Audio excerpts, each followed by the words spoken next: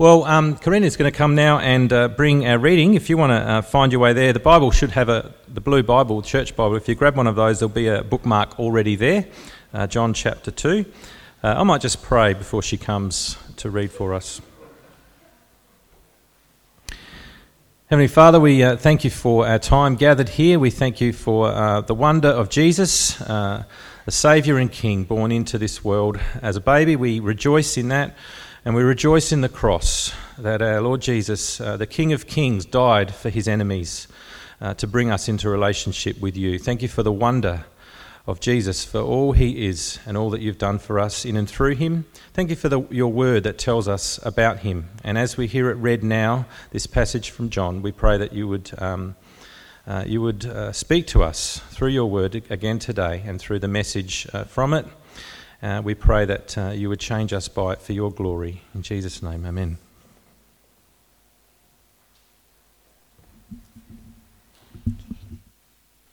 Okay, this is John chapter 2, verses 13 to 25. When it was almost time for the Jewish Passover, Jesus went up to Jerusalem. In the temple courts he found people selling cattle, sheep and doves, and others sitting at tables exchanging money. So he made a whip out of cords and drove all from the temple courts, both sheep and cattle. He scattered the coins of the money changers and overturned their tables. To those who sold doves, he said, "Get these out of here. Stop turning my Father's house into a market." His disciples remembered that it was written, "Zeal for your house will consume me." The Jews then responded to him, "What sign can you show us to prove your authority to do all this?" Jesus answered them, "Destroy this temple, and I will rise it again in 3 days." They replied, "It has taken 46 years to build this temple, and you're going to raise it in 3 days?" But the temple he had spoken was of his body. After he was raised from the dead, his disciples recalled what he had said. Then they believed the scriptures and the words that Jesus had spoken. Now, while he was in Jerusalem at the Passover festival, many people saw the signs he was performing and believed in his name.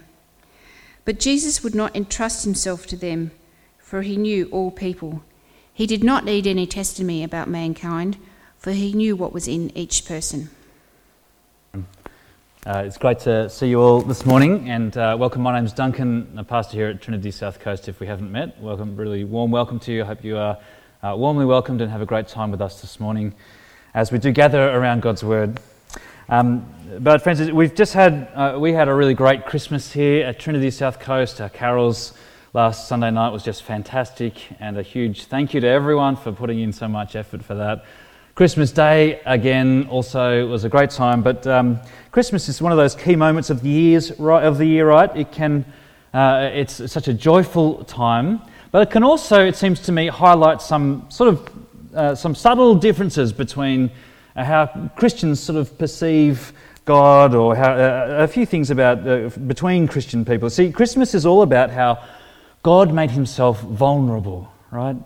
Christmas is all about how God made himself, about how he came into his creation, the Creator entering his creation as a squirmy little baby, right? How God made himself vulnerable. As those great carols, right? We sing of being led by the light of faith, serenely beaming, and with glowing hearts at his cradle we stand. Away in a manger, no crib for a bed, the little Lord Jesus laid down his sweet head, right?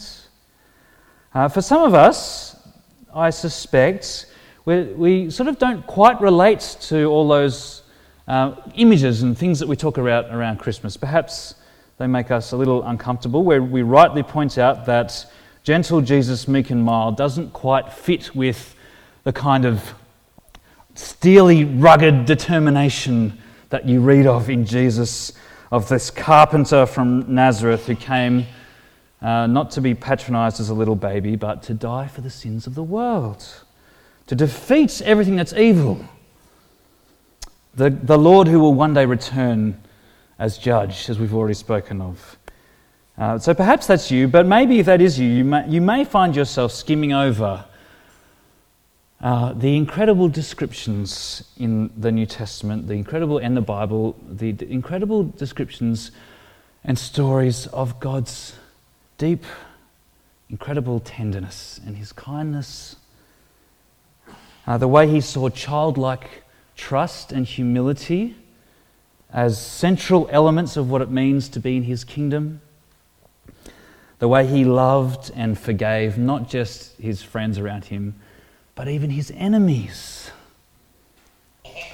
All of that, perhaps you prefer not to focus on, that kind of aspect of the character of God and who we see in Jesus. On the other hand, maybe this Christmas image of the tenderness this of God made flesh, God can't come into his world as a baby. Maybe that for you is deeply comforting, to know that God identifies with humanity in all its vulnerability, all its weakness, all its suffering.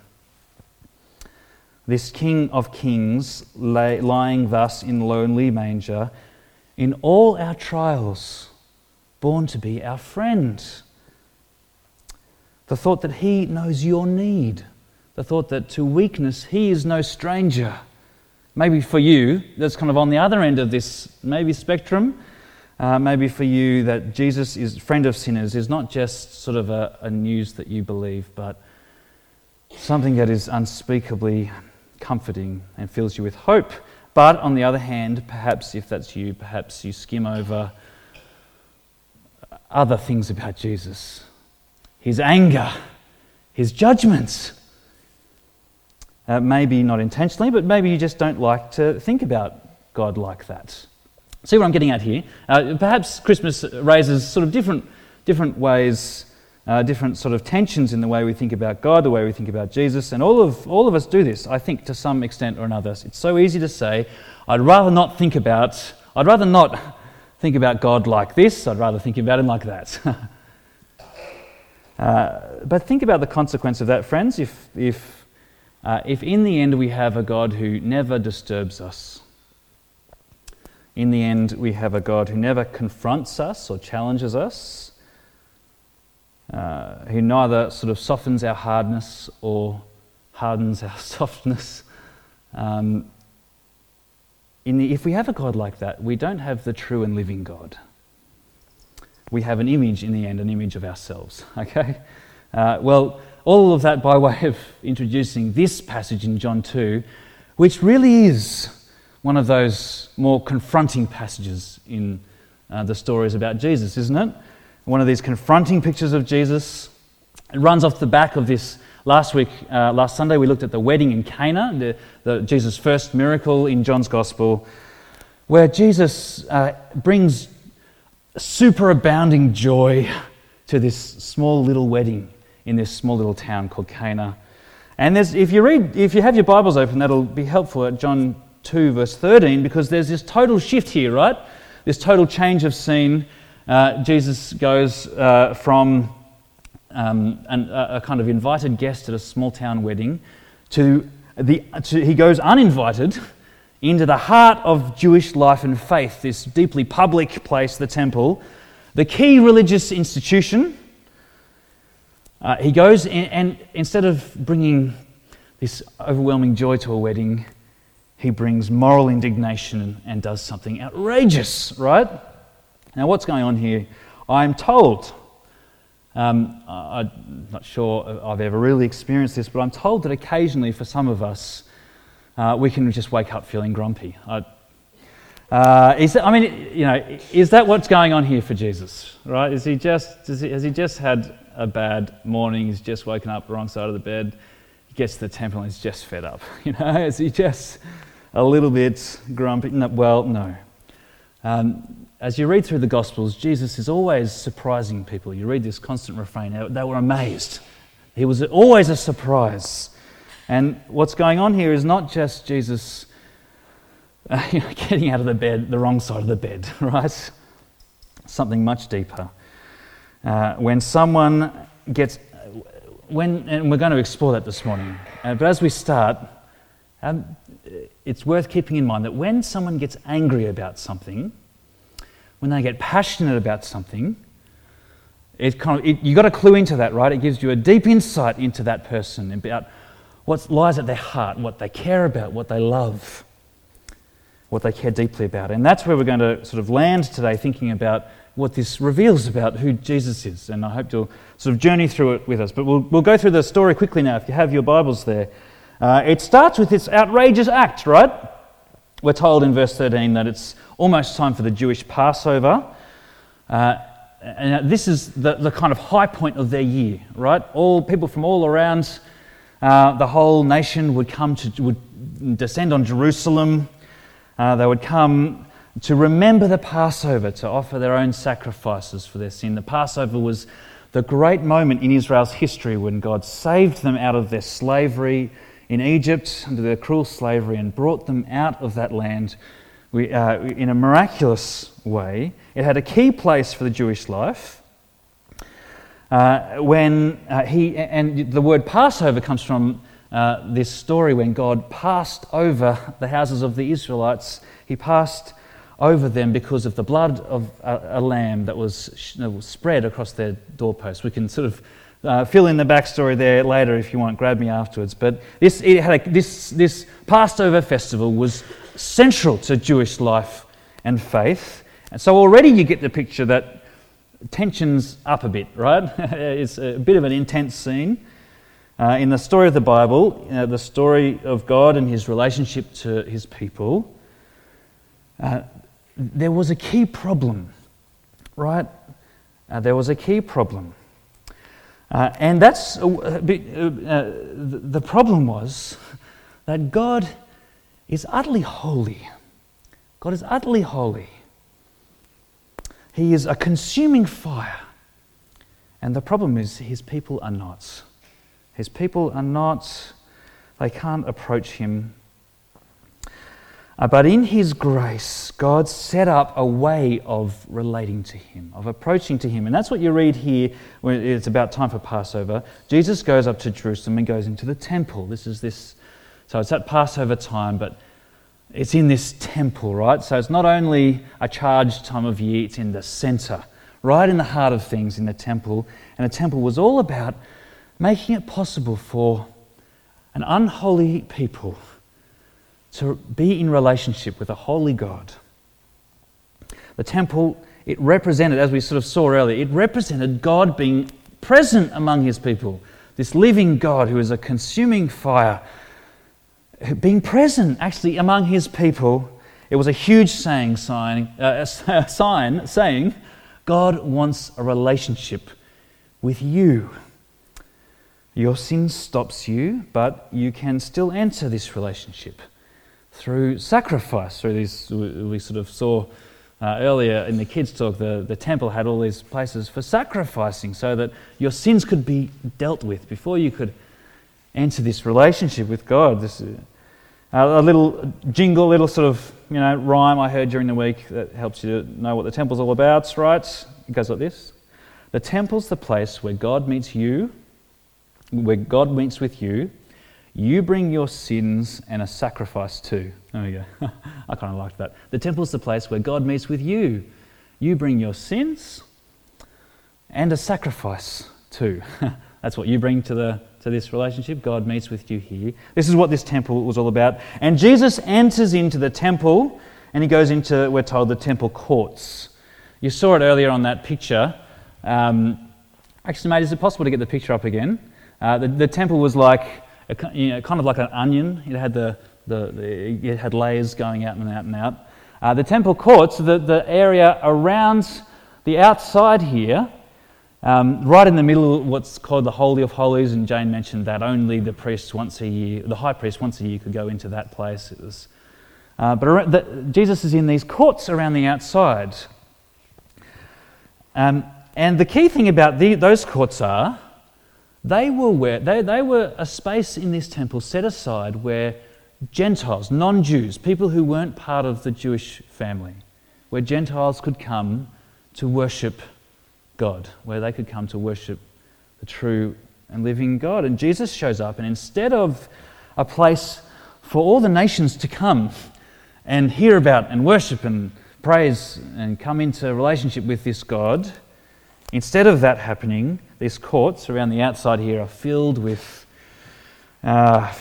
people selling cattle, sheep, doves, exchanging money. You read that as you go through, right? That's all in verse 14. He finds these people selling their cattle and sheep and doves and exchanging money. And the key, friends, it's not all bad, actually.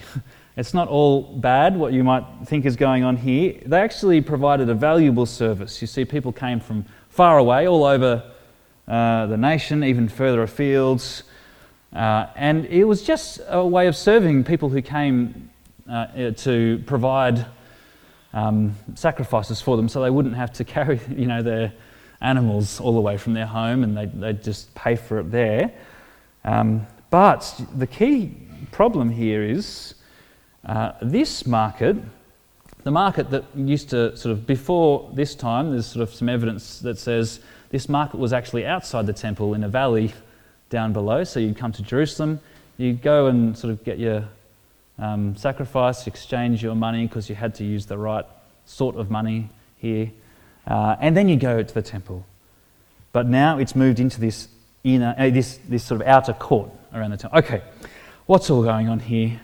Perhaps maybe you've heard that essentially what's going on here is this is Jesus saying, don't sell stuff at church or something like that.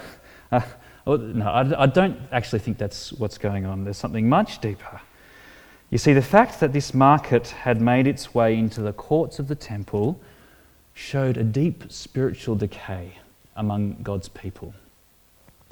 They turned what should be a deep moment of repentance and thankfulness, thankfulness to God for His grace and forgiveness. People who ought to be filled with wonder at how they could relate to a holy God. But instead the air was filled with the chaos of a meat market, right? With the smell. I mean, think about it. With the smell of all those animals and everything they produce. The temple, the market being in the sort of the courts of the temple represented people, friends, it just represented people just going through the motions, doing their religious duty as quickly and as efficiently as possible, not recognizing how awesome, how incredible, how unthinkable it was that they could be in relationship with God. And not only that, we heard before, right, that this is the Gentile courts.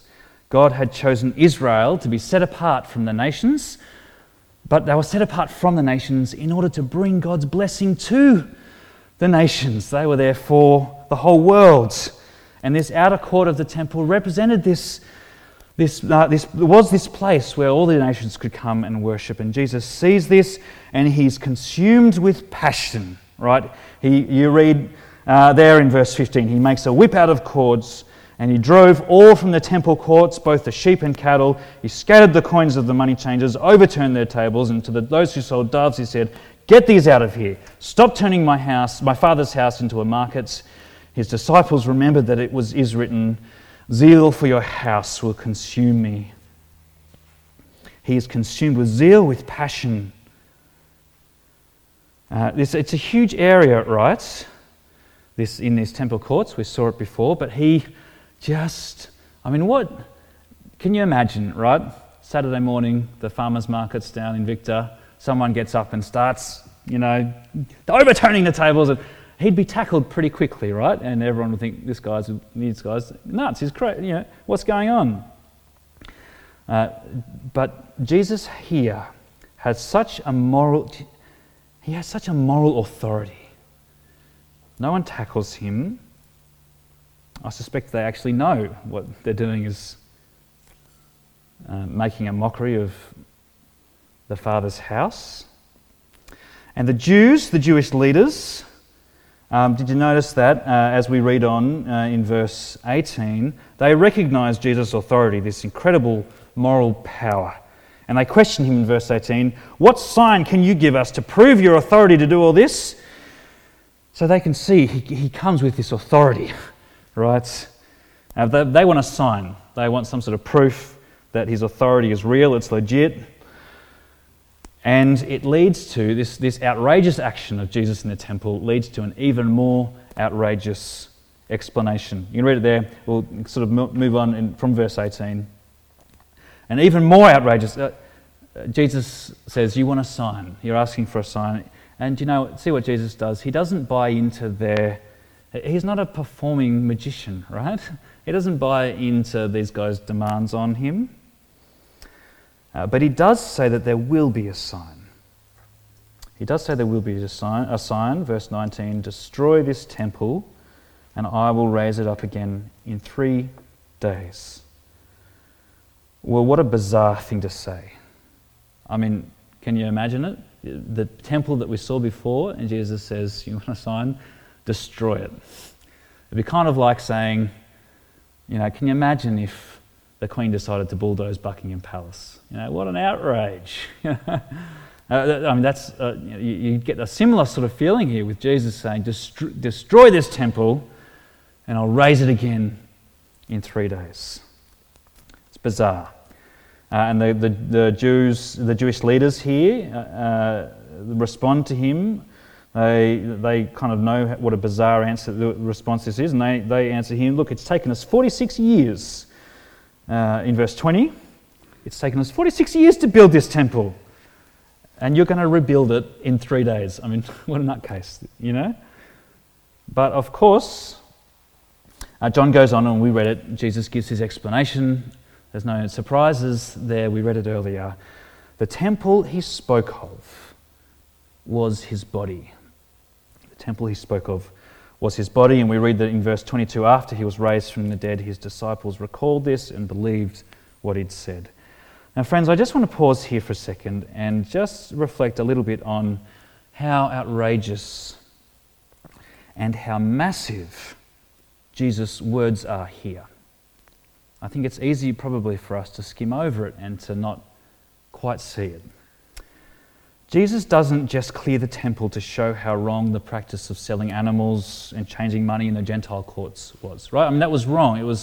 They shouldn't have been doing that. But Jesus enters the temple and uses this judgment on these guys. He uses it to say something far more incredible, far more mind-blowing, far more outrageous. He's not just saying, clean up your act and start using the temple properly. He is saying something, that on one hand you could understand that, right?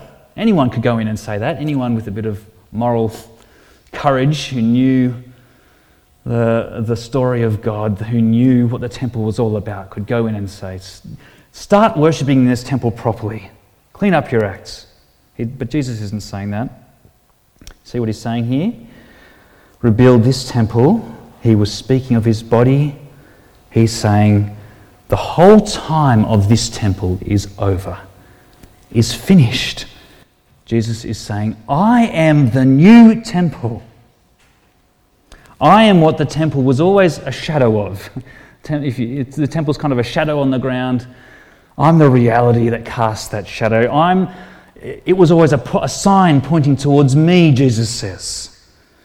This temple, this huge, imagine it, this impressive building that was at the heart of Jewish life and faith, that was so politically significant, so religiously significant, Jesus says, it has no more significance.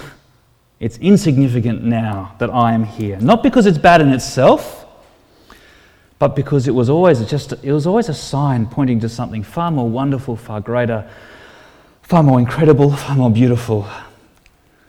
And that reality is now here. What was the temple? The temple was the place where God meets with you. You bring your sins and a sacrifice to, right? The place to meet God. The temple mediated between the holy God and his unholy people. The priests were kind of those mediators. They stood between God and his people. You could only approach God through the priests and through the whole temple system. And this is, I mean, can you, we need to start to kind of see what an incredible and outrageous claim Jesus is making here. And it ends up, really, this same claim ends up leading to his death. It's a stunning claim that he is the new temple. He is the place where God and humanity meet. And wonderfully, he is the one perfect eternal sacrifice for our sins. He is the mediator between God and man.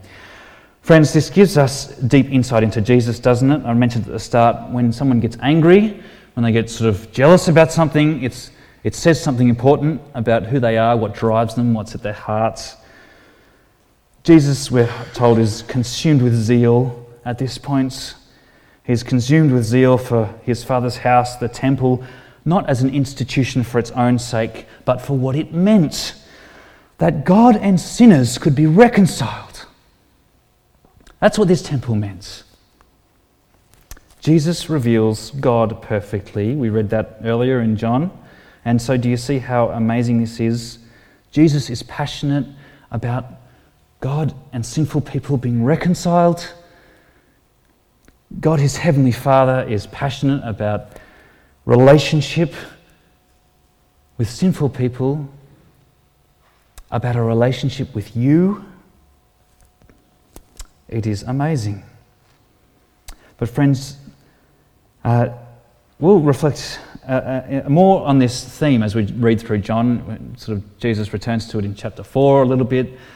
But it's worth us reflecting on this. It's a massive shift, right, for the people of God to relate to God through a temple, through priests who mediate, and now Jesus says, no, all that's done, I am here. I am the one who brings you close to God. I am not just brings you, I am God come close to you.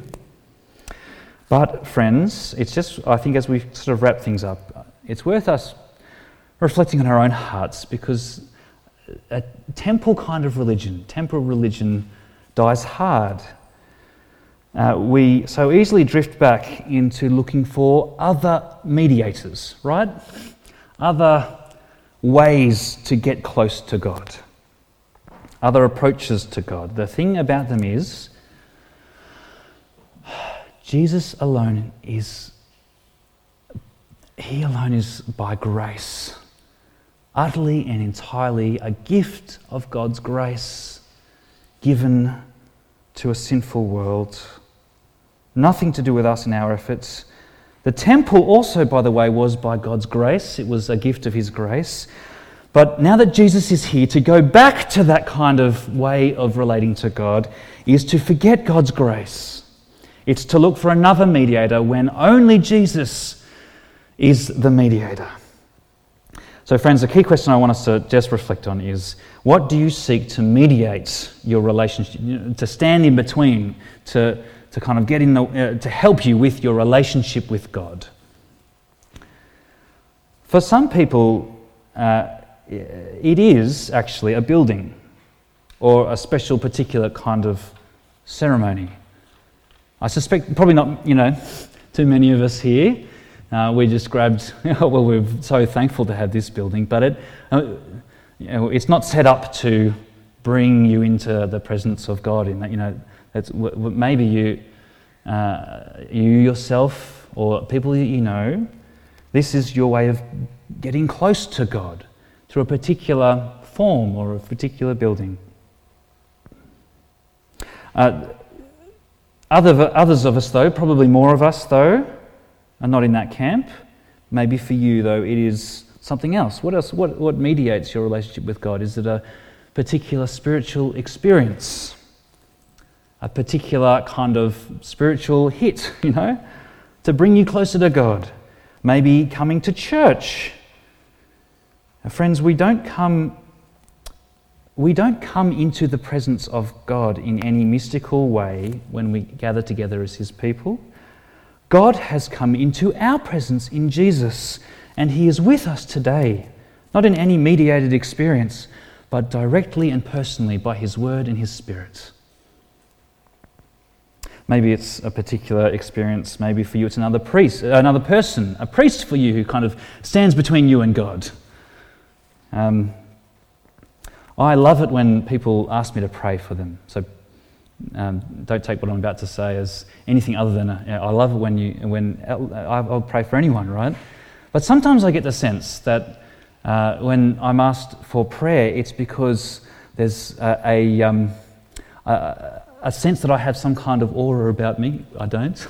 and some way in which my prayers are more effective than the person sitting next. I mean, that's ridiculous. That's treating someone as a mediator between you and God. Maybe it's giving an extra sacrifice, giving up something in order to get closer to God. Friends, I don't want to sort of... I know these things can be sort of deeply held, but do you see what Jesus is? I just want us to feel the weight, not of sort of my opinion, but of what Jesus is saying here. That he is the temple. That there is no other way of access to God except through him and him alone. See, when we try to get near God through our other mediators, through our experiences, through our buildings, through another person, through our actions, our sort of pulling up our socks and just getting on with it, when we try to get near God, there are two places I think it will probably lead. It will probably either make us proud because we've done the right thing, right? We've made the right sacrifice, we've had the right experience, we've been to the right building, and that pride will either turn into a kind of intense edginess or maybe a self-defensiveness or a judgmentalism towards others who haven't done the same thing. Or perhaps, on the other hand, if it's not you, perhaps it might make us despair because we just know how unholy we are, and trying to approach a holy God through these things we know is never enough, and it'll make us dutiful but never joyful. We can miss, friends, how revolutionary Jesus is, how shocking what he does here is. He opens the way to an immediate and direct relationship with God through his own body, the temple. Died and buried and risen again. Through faith in him, through trusting in his sacrifice, we have completely this relationship. We enter into God's family completely. We read it in John 1 verse 12. Yet to all who did receive him, to those who believed in his name, he gave the right to become children of God. Children of God. That Jesus is the new temple means that we can know God not through fear and trembling, not through a mediated experience or person or thing, but directly, and know him as our Father who in Jesus has done everything to reconcile us to himself. We can approach him not trying to get close to him, but knowing that he has come close to us. He has already come close to us in Jesus. We can relate to him not in fear and trembling, but in free and joyful trust. That, I think, friends, is what Jesus is passionate about here. That's what he's filled with zeal for. That's what he wants for your life. Not to sort of restlessly and endlessly try to get closer to him, but to receive him who has come close to you. Let's pray. Father, please help us now as we do reflect on your word to us. We want to hear you. We want to hear your word. We long for your word. We need it every hour. And now, Father, we pray that you'll help us to hear this word rightly. Please help us to know what a remarkable thing it is that Jesus is the new temple who opens up complete access to you as our Father through his sacrifice on the cross. Please keep us from going back to temple worship. Please help us, Father, not to rely on ourselves and our own activity and efforts, but to receive the gift of relationship with you through Christ. For some of us, Father, maybe for the first time today, for others to rejoice in that relationship that you have made possible. But for all of us, Father, may we not leave here unchanged by your word, and we pray it for Jesus' sake. Amen.